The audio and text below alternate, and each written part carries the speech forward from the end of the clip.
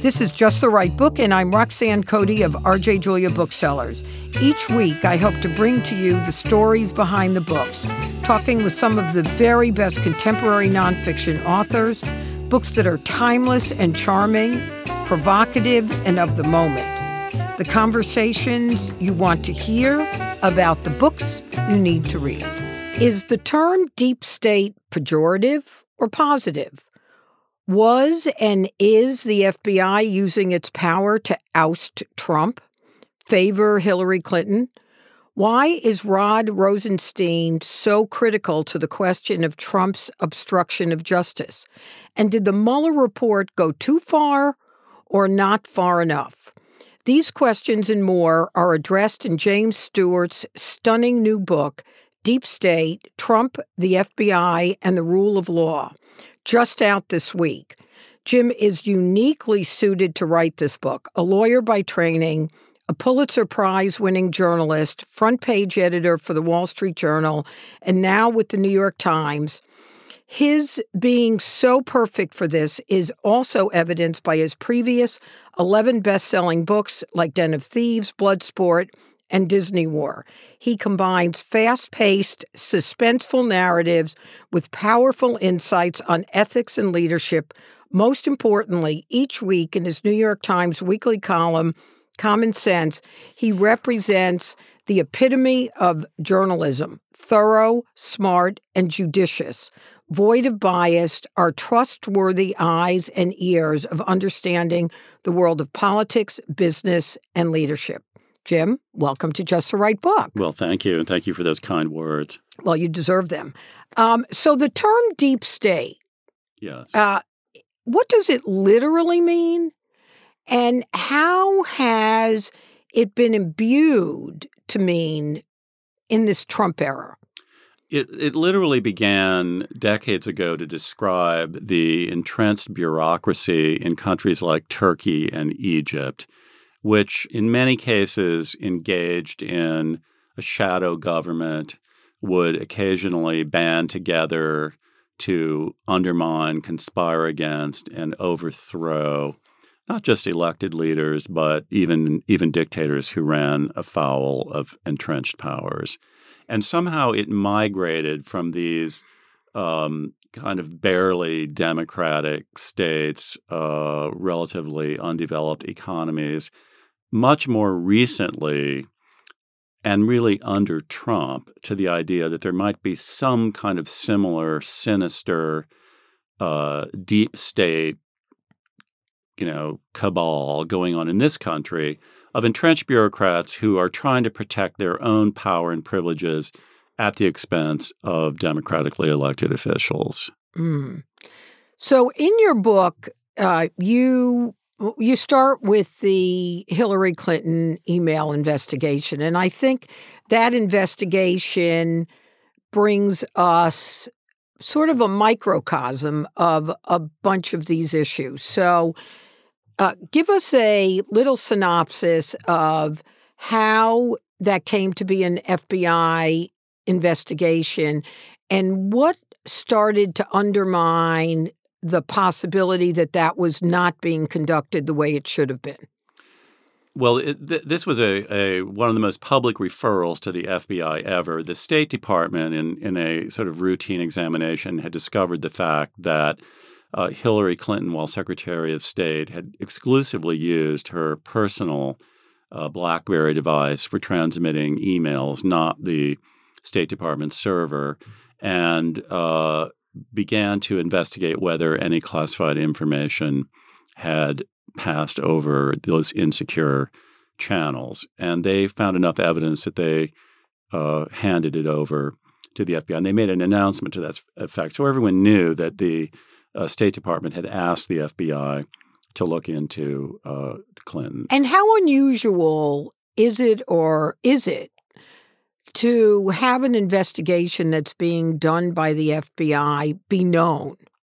It's relatively unusual. Most of these we never hear about. Maybe they get undertaken, they get concluded, there are no charges. We'll never, ever know it happened. It's very unusual to have it be that public. Even then, the FBI was very slow and very reluctant to confirm that they were undertaking such an investigation because not only are the referrals generally not public, but the FBI almost never comments on the existence of a pending investigation. Here, and then again, this was also highly unusual in that the referral was to someone that everyone knew was about to announce a campaign to run for president. So it thrust the FBI into a very, very awkward position of everyone knowing that a referral had been made, then having a, almost surefire presidential candidate being the subject of the referral, and then constant press inquiries as to what's the status, where's it going, when are we going to find out, what are you uncovering? And it just became ridiculous to pretend that there wasn't an investigation going on, so they finally confirmed it. So we know this investigation's going on. We know Trump is once he announces his presidency, is thrilled to use this information to drive his locker up rallying cry. But it seemed to me, and you talk about this in the book, so when Comey makes the first announcement that the investigation has concluded, talk a little bit about how he sort of jumped the line in deciding to make the announcement rather than have the Department of Justice make the announcement. There's no question that Comey's decision to unilaterally call a press conference and announce that they had not uncovered adequate evidence to charge Hillary Clinton with a crime was extremely unorthodox.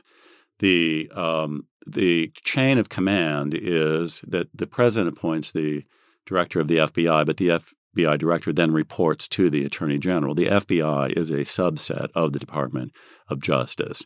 Typically, the FBI is the investigative arm. It gathers the evidence. It presents that to the Department of Justice. The attorney general then makes the final determination whether charges should be brought or not.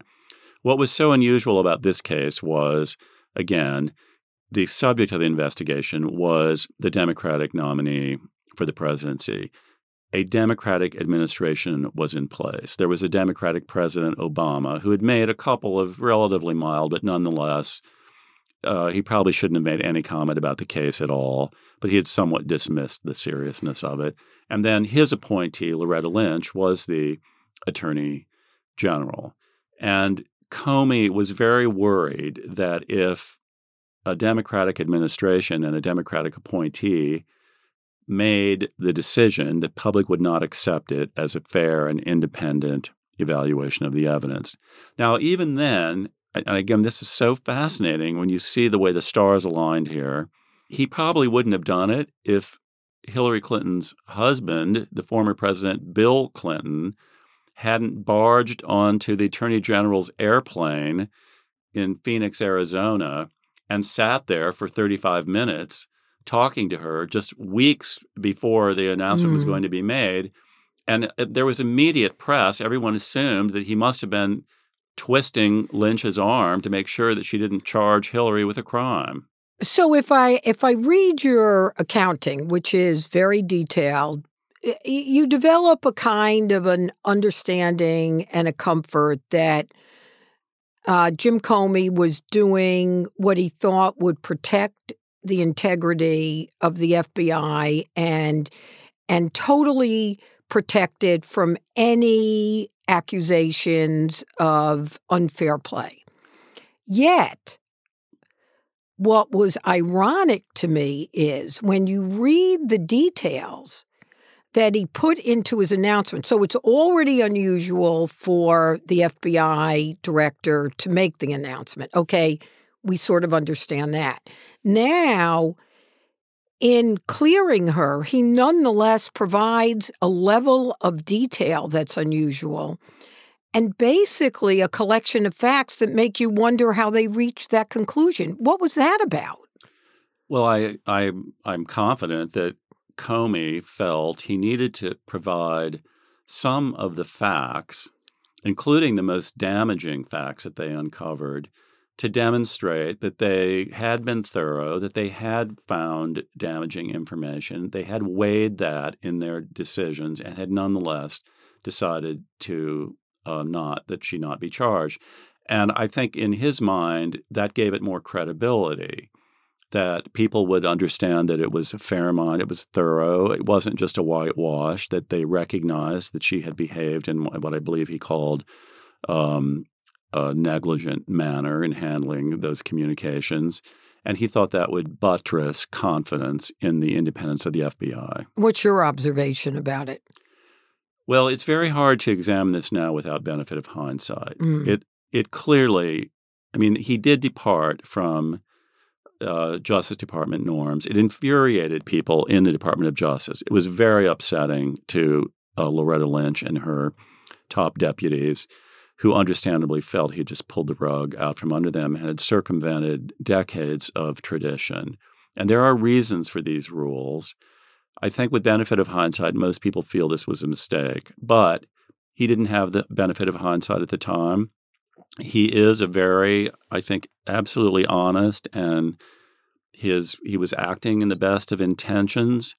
He was maybe hoping for a level of purity here that in the real world can't really exist. But I think it's, in fairness to him, if it hadn't been for Huma Abedin handing over the emails to her husband, Anthony Weiner, and they all showed up on his laptop, which led to the whole thing being reopened, we probably wouldn't be talking about this now. We never would have heard any more about it. There was very little criticism of Comey at the time from Democrats or Republicans. In fact, there were raves. Raves. He was bipartisan raves. Yes, he got nothing but approval for this. I mean, everybody at the FBI who realized that it could be a controversial decision because it was so unorthodox, they breathed big sighs of relief. Wow, we got through that very well. I mean, the reputation of the FBI only seemed to be enhanced by it.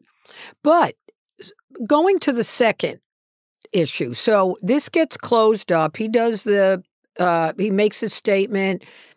As we said, he's getting raves. Now comes the fall.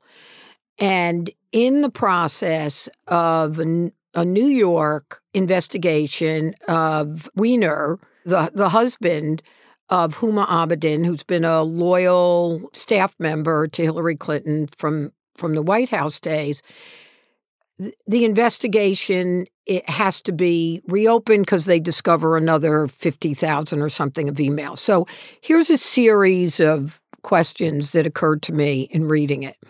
One is, how did Huma Abedin get off so easily from the accusation that she singularly undermined Hillary Clinton by putting these emails, allowing these emails to, didn't she have her own computer?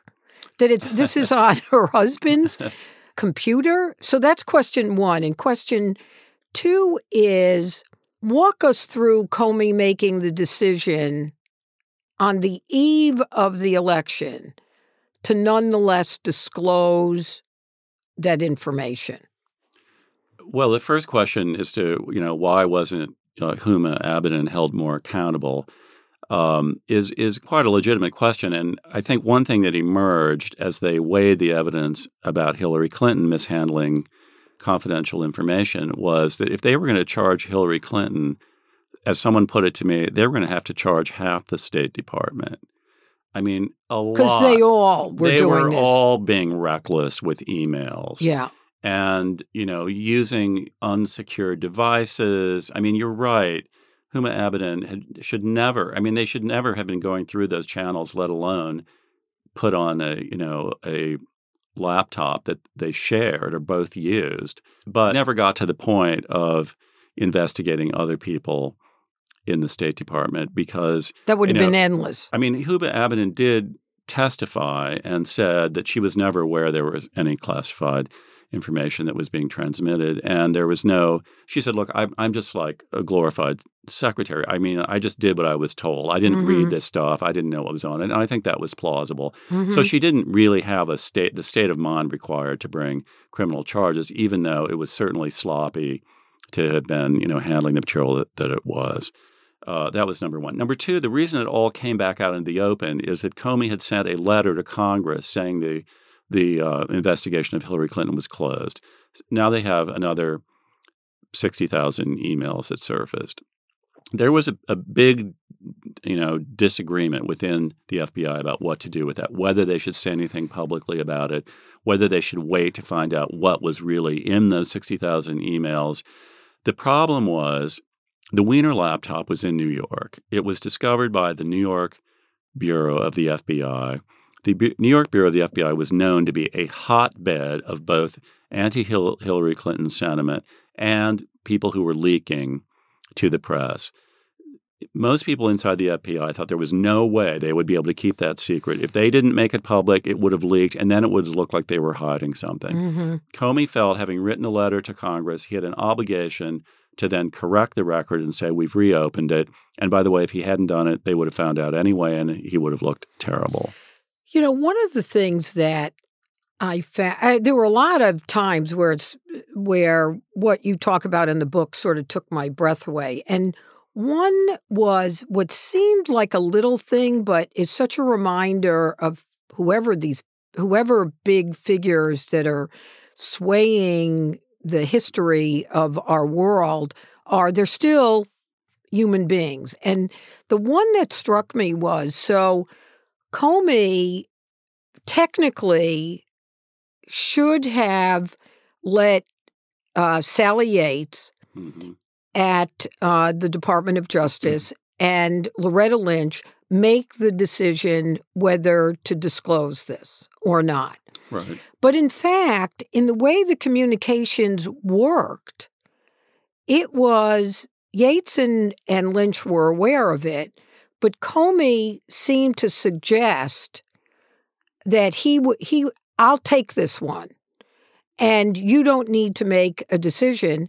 And they, on the other hand, didn't think they were being asked for their opinion. And there was sort of this cross-communication. I mean, I don't know that I'm describing it as well as it could, but it was sort of stunning that they were misreading each other accidentally. Well, yes. Again, it's with benefit of hindsight, I think people sort of shift their attitudes a little bit. The best I understand it, when Comey made the first decision in July to go to freelance and basically clear Hillary Clinton, he did that without telling anyone at the Department of Justice. They were extremely upset about that afterwards. He knew it. When it came time to reopen the investigation, this time he did tell them ahead of time. Right. And nobody said, oh, don't do it. And he explained his reasons Well, somebody for it. said don't do it. Some did say, Yeah. they said they were against it. Baker, was it Baker who said don't do it? No, it was Sally Yates was, I think, and other people at Justice were opposed to publicly disclosing they were reopening it. But he did at least give them some advance notice, and he went ahead and sent the letter. And then, of course, when he finally did close it yet again, a few days later, he briefed them even more, and they were But that got little fine. or no attention. That got surprisingly little attention. Yeah. So the big question that all of us ask is, did that second step actually become a determinative element of the election? So in your book, you talk about Nat Silver. Is it Nat or Nate? Nate Silver feels by analyzing the numbers, and that's what he's known for, that he predicts these properly, that the 1% in the key states could have turned the election. You have a very different conclusion in your book about whether that threw the election or not. Share that with us. Well, I just don't think it's anything we'll ever be able to prove one way or another. We can't. This isn't a chemistry experiment that we can go back and change the variables and run it over again. The reason I'm a little skeptical of Nate Silver, and I respect his work, and it is true, there's no way this helped Hillary Clinton. Right. Absolutely no way. That's it could for sure. only have hurt. So the only question is, how much did it hurt? But I felt part of the reason that it hurt so much, and I think it's only fair to include this, is that the lock her up chants, the attacks by Trump, fed a narrative that had been in place for many years in which Hillary Clinton was not deemed to be trustworthy, and that the Clintons in particular had always acted as though the law didn't apply to them. Going all the way back to Whitewater, to Monica Lewinsky, to Hillary covering up about that, the missing records. I did a whole other book about the Clintons. which I think establishes that I am truly nonpartisan. I mean, yes, it does, Jim. I read that book.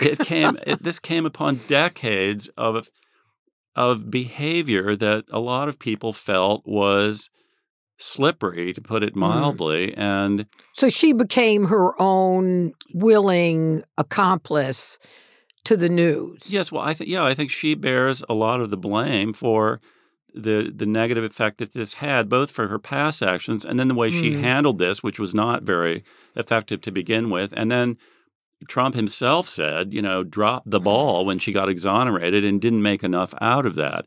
She was always sort of acting like, oh, this is no big deal. Or Bill Clinton going on the plane. And Bill Clinton going on the plane. I mean, I have to wonder, he made those comments in South Carolina that hurt her 4 years before, and now he did this.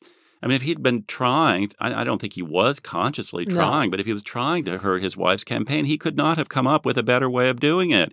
What was he thinking?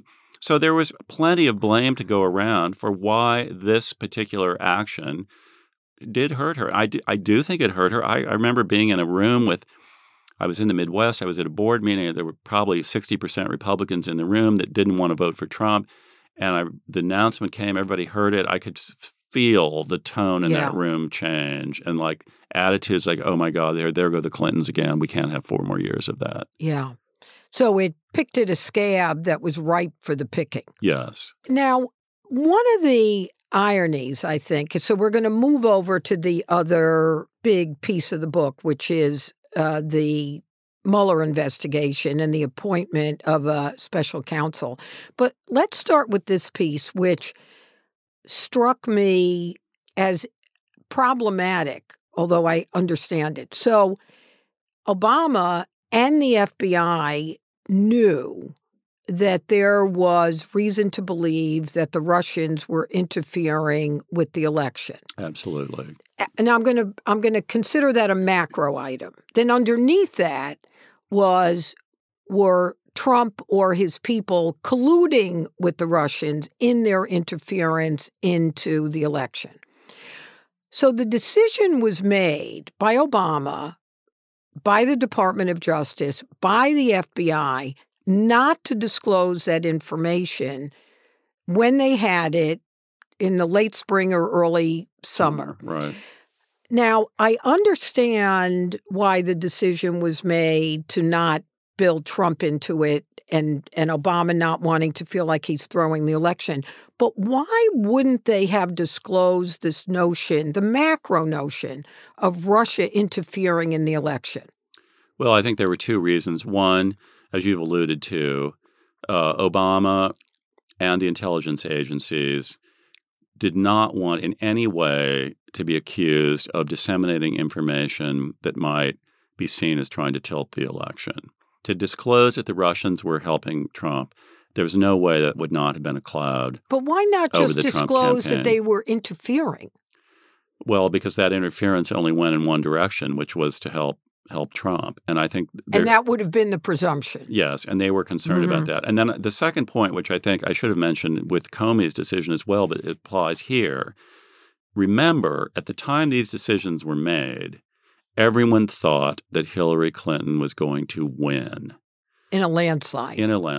So Comey thought when he was reopening that investigation, oh, well, this won't affect the election because she's going to win anyway. But it'll safeguard the FBI. It'll safeguard the FBI.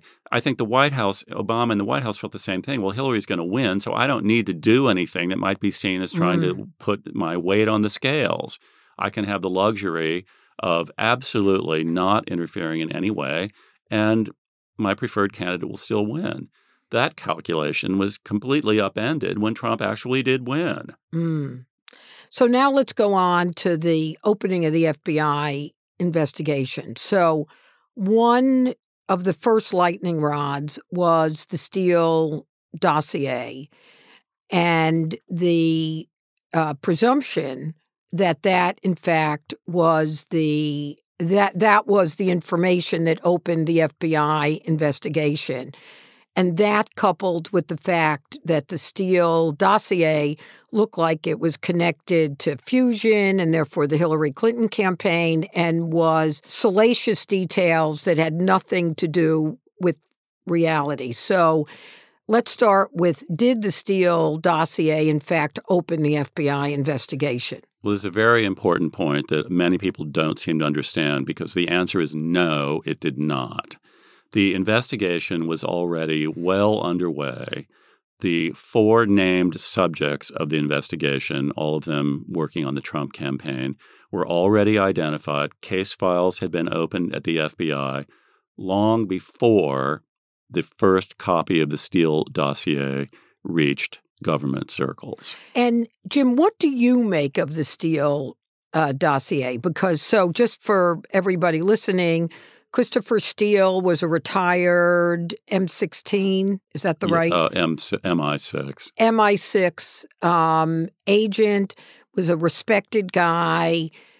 There were details that Trump was in a hotel room, that there were prostitutes, that there were other things going on, and that the Russians had the capacity to therefore bribe or extort from Trump.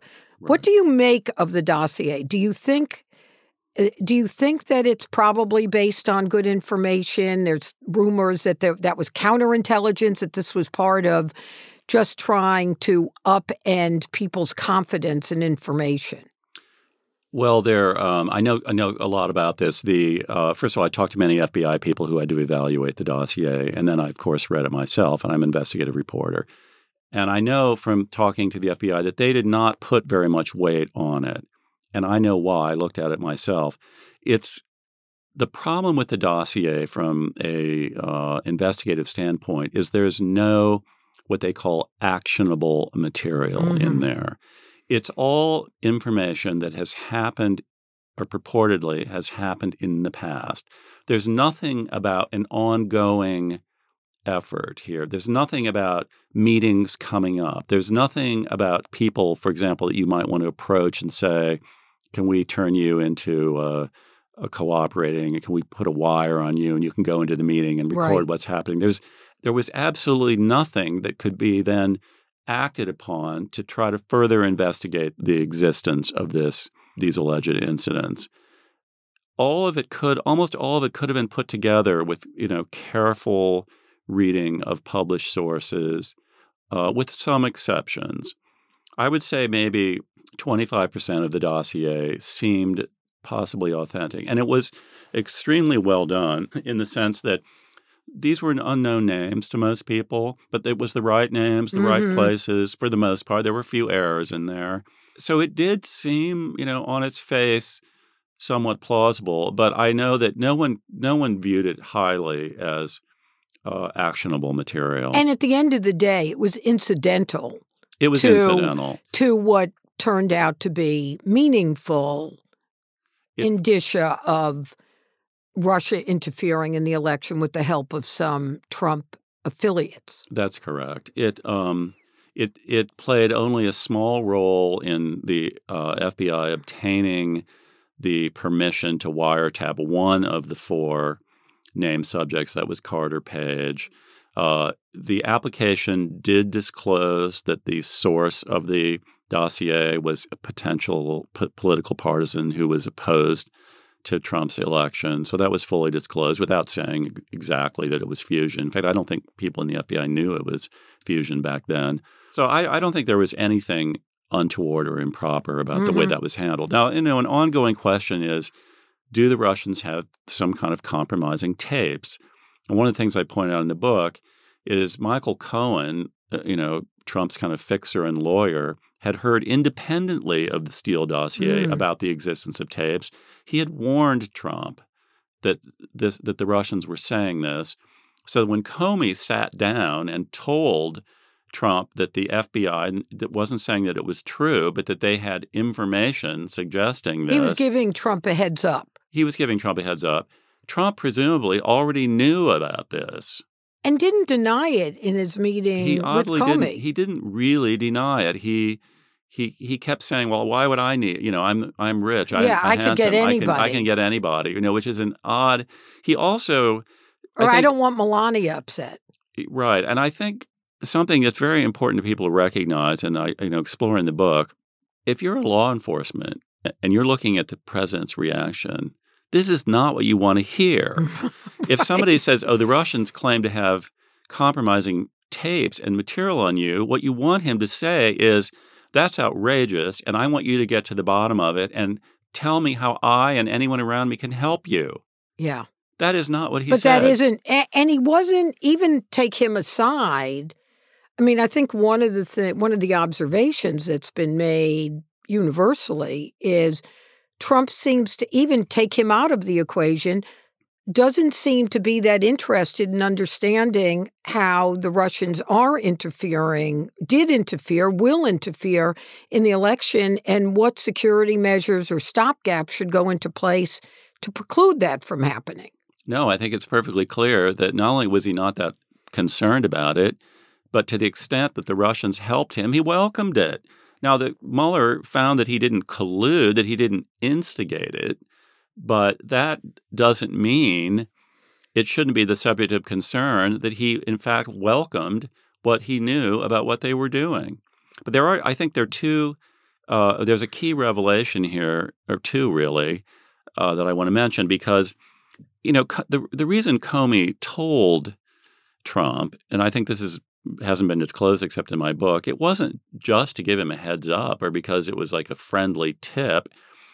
They knew that by telling Trump that the FBI knew about this, that they were eliminating that material as a potential blackmail threat. Mm-hmm. In other words, if the Russians came to Trump and said, look, it neutralized it because Trump has nothing to gain by submitting to the blackmail because they already know.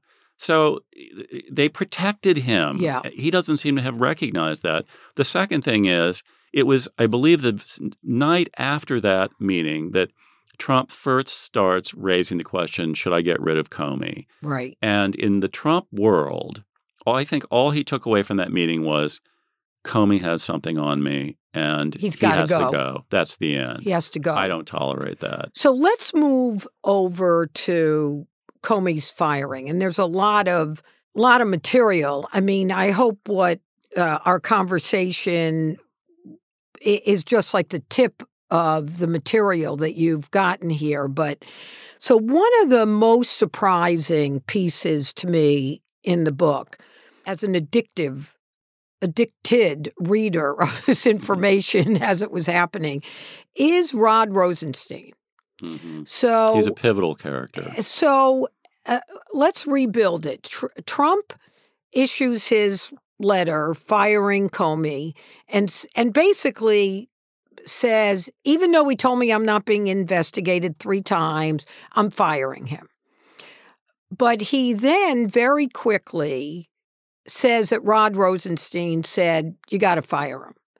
And he, in fact, gets Rod Rosenstein to issue a sort of stunning letter and almost allows the lie to exist. I mean, he makes some little suggestions that he didn't do this. And Spicer lied about it. I love that scene of him hiding in the bush in the dark or something. But so just tell us what was going on with Rod Rosenstein in general. Like, why would he have not raised his hand as a member of the Department of Justice to say, whoa, wait a minute? Well, it was very interesting that when Rosenstein was first appointed as the Deputy Attorney General, a friend of Comey's asked him what he thought of him. Did he know him? Had he thought of him? And he did know him. In fact, Rosenstein had invited Comey to his U.S. Attorney's office as a role model to talk to assistant U.S. attorneys at the time. But he said, when he was appointed, he said, Rod Rosenstein is a survivor. That turned out to be a very prescient comment. So here, I mean, in fairness to Rosenstein, I don't think he had any idea what he was getting into when he was named the deputy. First of all, Sessions, the Attorney General, recused himself from the Russia investigation, which enraged Trump and led to a huge campaign against Sessions. But that put Rod Rosenstein in charge of it. So then they get called over to the White House, and Trump says, well, I've decided I'm going to fire Comey. What do you think? Now, neither Sessions or Rosenstein have the backbone to stand up to him. I mean, this was frankly a terrible idea, as we all now know, but he said, I'm going to do it. And he had done this long memo over the weekend, which basically said, I'm not going to, he's invested. It was all about Russia mostly. So they both Sessions and Rosenstein said, oh, yeah, we agree you ought to get rid of him. And Rosenstein chimed in and said, because he really mishandled that Clinton thing. Oh, well, Trump lit up like a Christmas tree at that because one of his favorite subjects is Clinton. And he said, write me a memo about this. And the next day, Rosenstein delivered it. Now, I don't know what Rosenstein thought Trump was going to do with the memo, but he took it, and he then made that. The official statement was, oh, I just fired Comey because the Justice Department told me to do it, and it's because of how he mishandled the Clinton investigation. Well, both of the things were blatantly false. It was not the Justice Department telling him to do it. He told the Justice Department he was going to do it. And secondly, the real reason was not Clinton.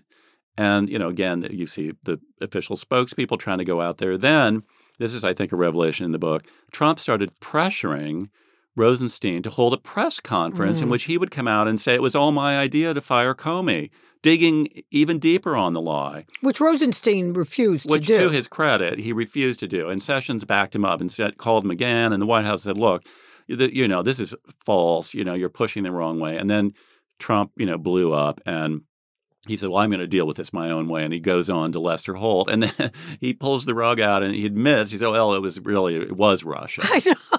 It was Russia. That left Rosenstein absolutely reeling. And again, I think one of the most riveting parts of the book is that the next few days, I mean, Rosenstein was melting down. Here he was at a crossroads in his life, in his career. I want to read a piece of this, Jim, because I thought that was Rosenstein now talking to McCabe, yes, Andy McCabe. McCabe now has been thrust into the role of running the FBI once Comey was fired. Right. Because McCabe was the deputy. Rosenstein asked to see McCabe, and McCabe was shocked. Rosenstein was confiding in him, essentially calling the president a liar. They barely knew each other, but he wanted to be compassionate. Are you okay? McCabe said. No. No, said Rosenstein. Are you getting any sleep? No. Is your family okay? Rosenstein said there were news trucks parked outside his house. His wife and family were upset. There was a pause. Then Rosenstein said, there's no one here I can talk to about this. There's no one I can trust. Rosenstein seemed again to be struggling to hold his emotions in check. After a pause, he asked if McCabe thought he should appoint a special counsel, and McCabe said yes, it would be a good idea. Rosenstein said he had always considered Jim Comey a friend and a mentor, someone he looked up to. The one person I wish I could talk to is Jim Comey. So I think what this part of the book encourages me to ask you is, what was the process, Jim, that you used in accumulating this information? Because this is pretty detailed. Right. Pretty personal. It's got quotes around the language. So just so that everybody listening has a sense, what was your process? Well, it's very thorough. You might think, oh, wow, well, there were only two people in the room there, McCabe and Rosenstein. And I don't directly quote either one of them. I mean, of course, I interviewed many people who were too afraid or under investigation. They couldn't allow themselves to be on the record. But in most of this drama, the fact that there are two people there, a lot of people wrote memos about things. They confided in other people. So even in a scene like that, there is quite a bit of evidence of exactly what was said and what happened. And the other thing that threw me is then afterwards, Rosenstein issues a statement about Comey that's very damning about Comey. Now, some people would say, as an observer, so Rosenstein accuses Comey of being a publicity hound. He's doing his book tour and all of that.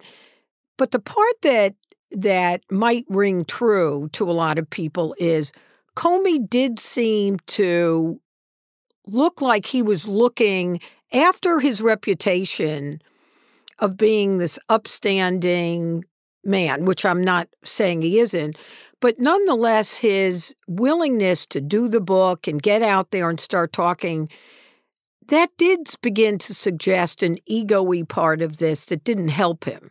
Do you think that's a fair observation? Well, many people have made that point. I think what you see in the book with Rosenstein, which I think is so fascinating, is a gradual transformation where he goes from seeing Comey as one of his heroes to wishing he could talk to Comey a day or two after he basically helped having fired him, to crossing more deeply into the White House camp, and then turning completely against Comey, criticizing him for the book tour. I know Comey didn't initially resisted doing the book. Some, very, you're a book person, how literary agents can be very persuasive. And so they got him to do a book. And then the book was going to be about, quote unquote, leadership and his experience in the Bureau. And then he sat down and somebody paid a lot of money for this book. And they sat him down and said, well, wait a minute, nobody wants to read your take on leadership. We want to know, give us the goods. What happened? What happened. And then not only did he then say what happened, I think one of the things I tried to set up in the beginning of the book, I can't imagine two personalities more congenitally different than Trump and Comey. They are diametrically opposed to each other in every way. I think Comey, not only did he experience firsthand what he considered some of the worst qualities of Trump, but he sees Trump as a true threat to our democratic institutions and the independence of our investigative agencies for good reason. And he went on the warpath. He thinks he was doing his civic and patriotic duty that also happened to sell a lot of books. There were people who felt that he should have just quietly, like Mueller, gone off into the sunset and not said another word. Again, we're in unprecedented times. I mean, this is a place where Trump himself is tweeting on a daily basis. He's like he gets the front page every single day. So was Comey just supposed to disappear and say nothing? You can disagree with him, but I don't, challenge again that his motive was to stand up for what he thought was right. Yeah. So I'm mindful of the fact that we're slightly running out of time. So we're not going to cover Andrew McCabe, which I'm torn as I read it from him being a culprit to collateral damage to a lot of other people's agendas. And people will have to read the book to get to that. What I do want to make sure we get to is the Mueller report. And one of the things, and I have the Mueller report at home. I can't say I've read all of it, but I've read some of it. I've read it all. Well, I figured. But one of the things that I want to make sure we get to is this, that when I read the excerpt from Mueller's conclusions about Trump, which are quite devastating. Devastating. And then when you read his letter on March 27th that he sent to Barr after Barr summarized it, and I'm going to read this because it's short. As we stated in our meeting of March 5th and reiterated to the department early in the afternoon of March 24th, the introduction and executive summaries of our 2-volume report accurately summarize this office's work and conclusions. The summary letter the department sent to Congress and released to the public late in the afternoon of March 24th did not fully capture the context, nature, and substance of this office's work and conclusion.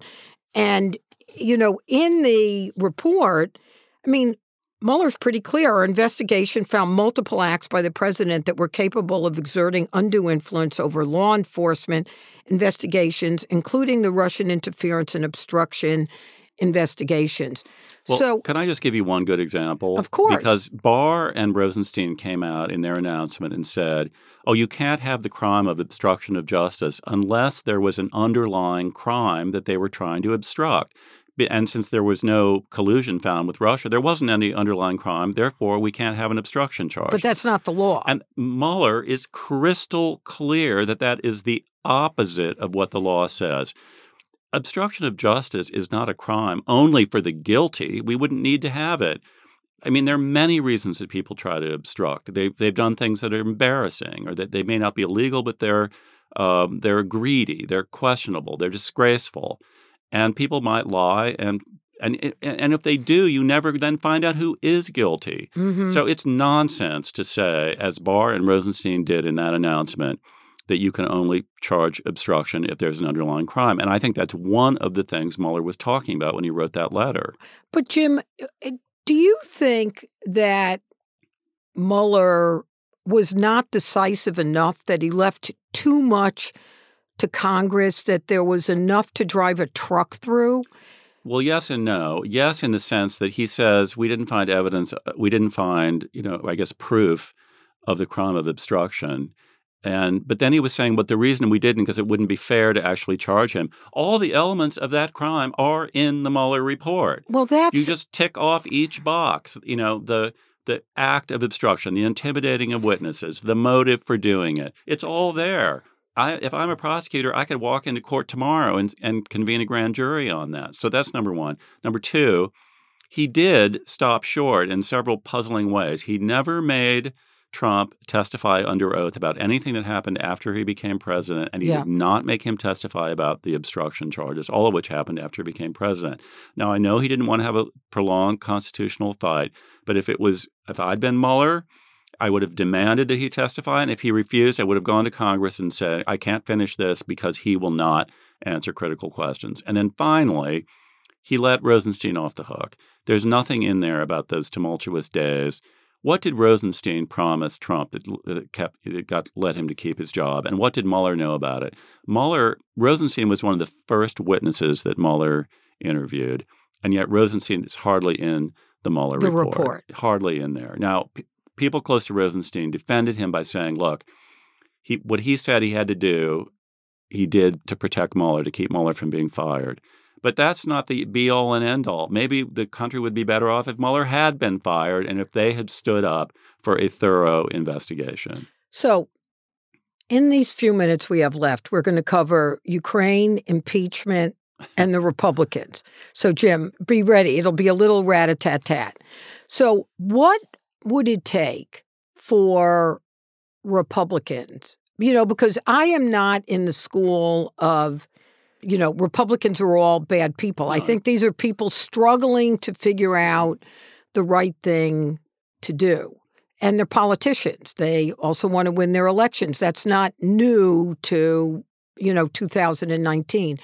But what is it, based on your ongoing work and the work in the book, will it take for the Republicans to say, this is too much? Well, I think they're getting pretty close. With the Ukraine thing, the one missing piece in the Mueller report on Russia collusion was that Trump himself did not collude. He did not explicitly agree with the Russians to do anything. He did not ask them to do it. He benefited from it. Now, he's provided the one missing piece with the Ukraine by openly asking the Ukrainians to interfere in the election by investigating his principal opponent. So he just handed them what was missing from the Mueller report on a silver platter, which, by the way, the day after Mueller testified. I'm dumbfounded by the fact that Trump apparently learned nothing from this entire process, except that he won.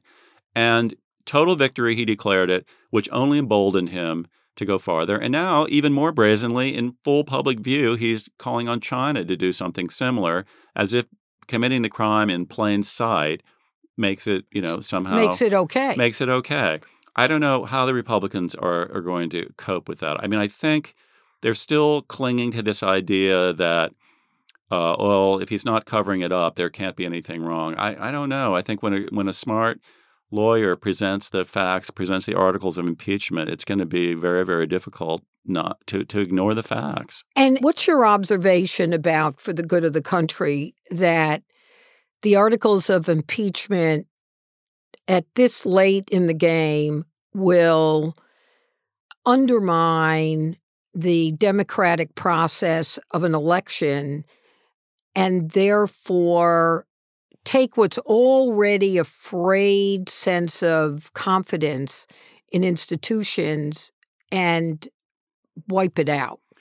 Well, I think the Democrats and Republicans as well, they need to stand up for the rule of law. And whatever the consequences are, they have to reaffirm that. I mean, I think one of the most frightening things that's going on here, and the reason I call the book Deep State, is Trump is branding anyone who tells the truth that's unflattering to him as a traitor. As a traitor. And he's even suggested that the death penalty. Yes, it's treason.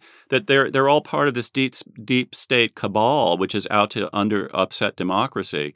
But the fact of the matter is, all they're doing is showing their allegiance to the Constitution and recognizing they work for the American people. They don't work for the president. If I want to read my what's it called, the epigraph, which I usually think it's kind of like wasted. I love ink, that. But I loved it. It's patriotism is supporting your country all the time and your government when it deserves it. That was Mark Twain. And by the way, that saying was tweeted by Donald Trump himself back in 2014 before he was president. I thought that was rich. Yes. But it captures this very, very important truth to me, which is we are a government of laws. We are a government of institutions. Trump is at war with the law enforcement, independent law enforcement in this country in a way that has never happened in my lifetime. I don't believe in recent American history. And it's a grave threat to the way our system functions. So, Jim, let's end with this. What do you think it will take for our country to rebuild its confidence in both the democratic process and our branches of government? That's a little question.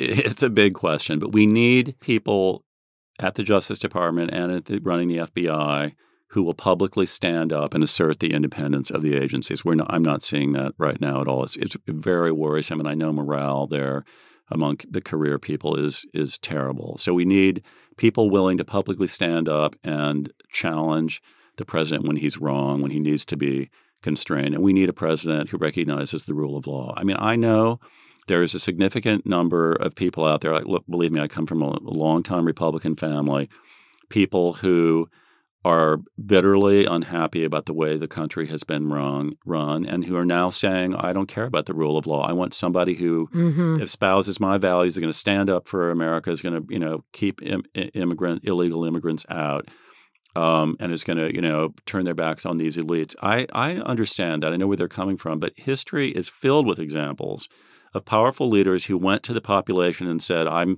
your spokesperson. I'm going to take care of you, and I'm going to trample over the democratic institutions.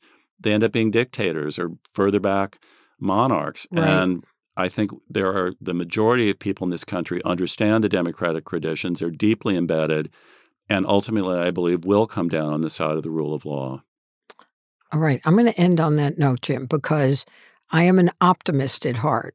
So am I. So I urge everybody to read this because I do think one of our responsibilities is to inform ourselves with facts and not become subject to the onslaught of the 24/7 news, which is hard to gain a perspective on. And I think what you do here is, like you always do, is in an unbiased facts, just the facts, ma'am, way, take what has happened over these last 3 years and chronologically take us through it in a way that enormously enhanced my understanding of what went on. And we didn't get to a lot of it, but everybody's just going to have to read the book. Well, I hope so. Thank you so much. Thanks, Roxanne. You've been listening to Just the Right Book with Roxanne Cody, brought to you by LitHub Radio. The show is produced by Roxanne Cody, Michael Selleck, Johnny Diamond, and LitHub Radio. Our editor is Justin Alvarez. The original theme music is by Kurt Feldman. You can subscribe to us on Apple Podcasts, Spotify, Pandora, or wherever you listen to podcasts. I'm Roxanne Cody, and thank you so much for listening.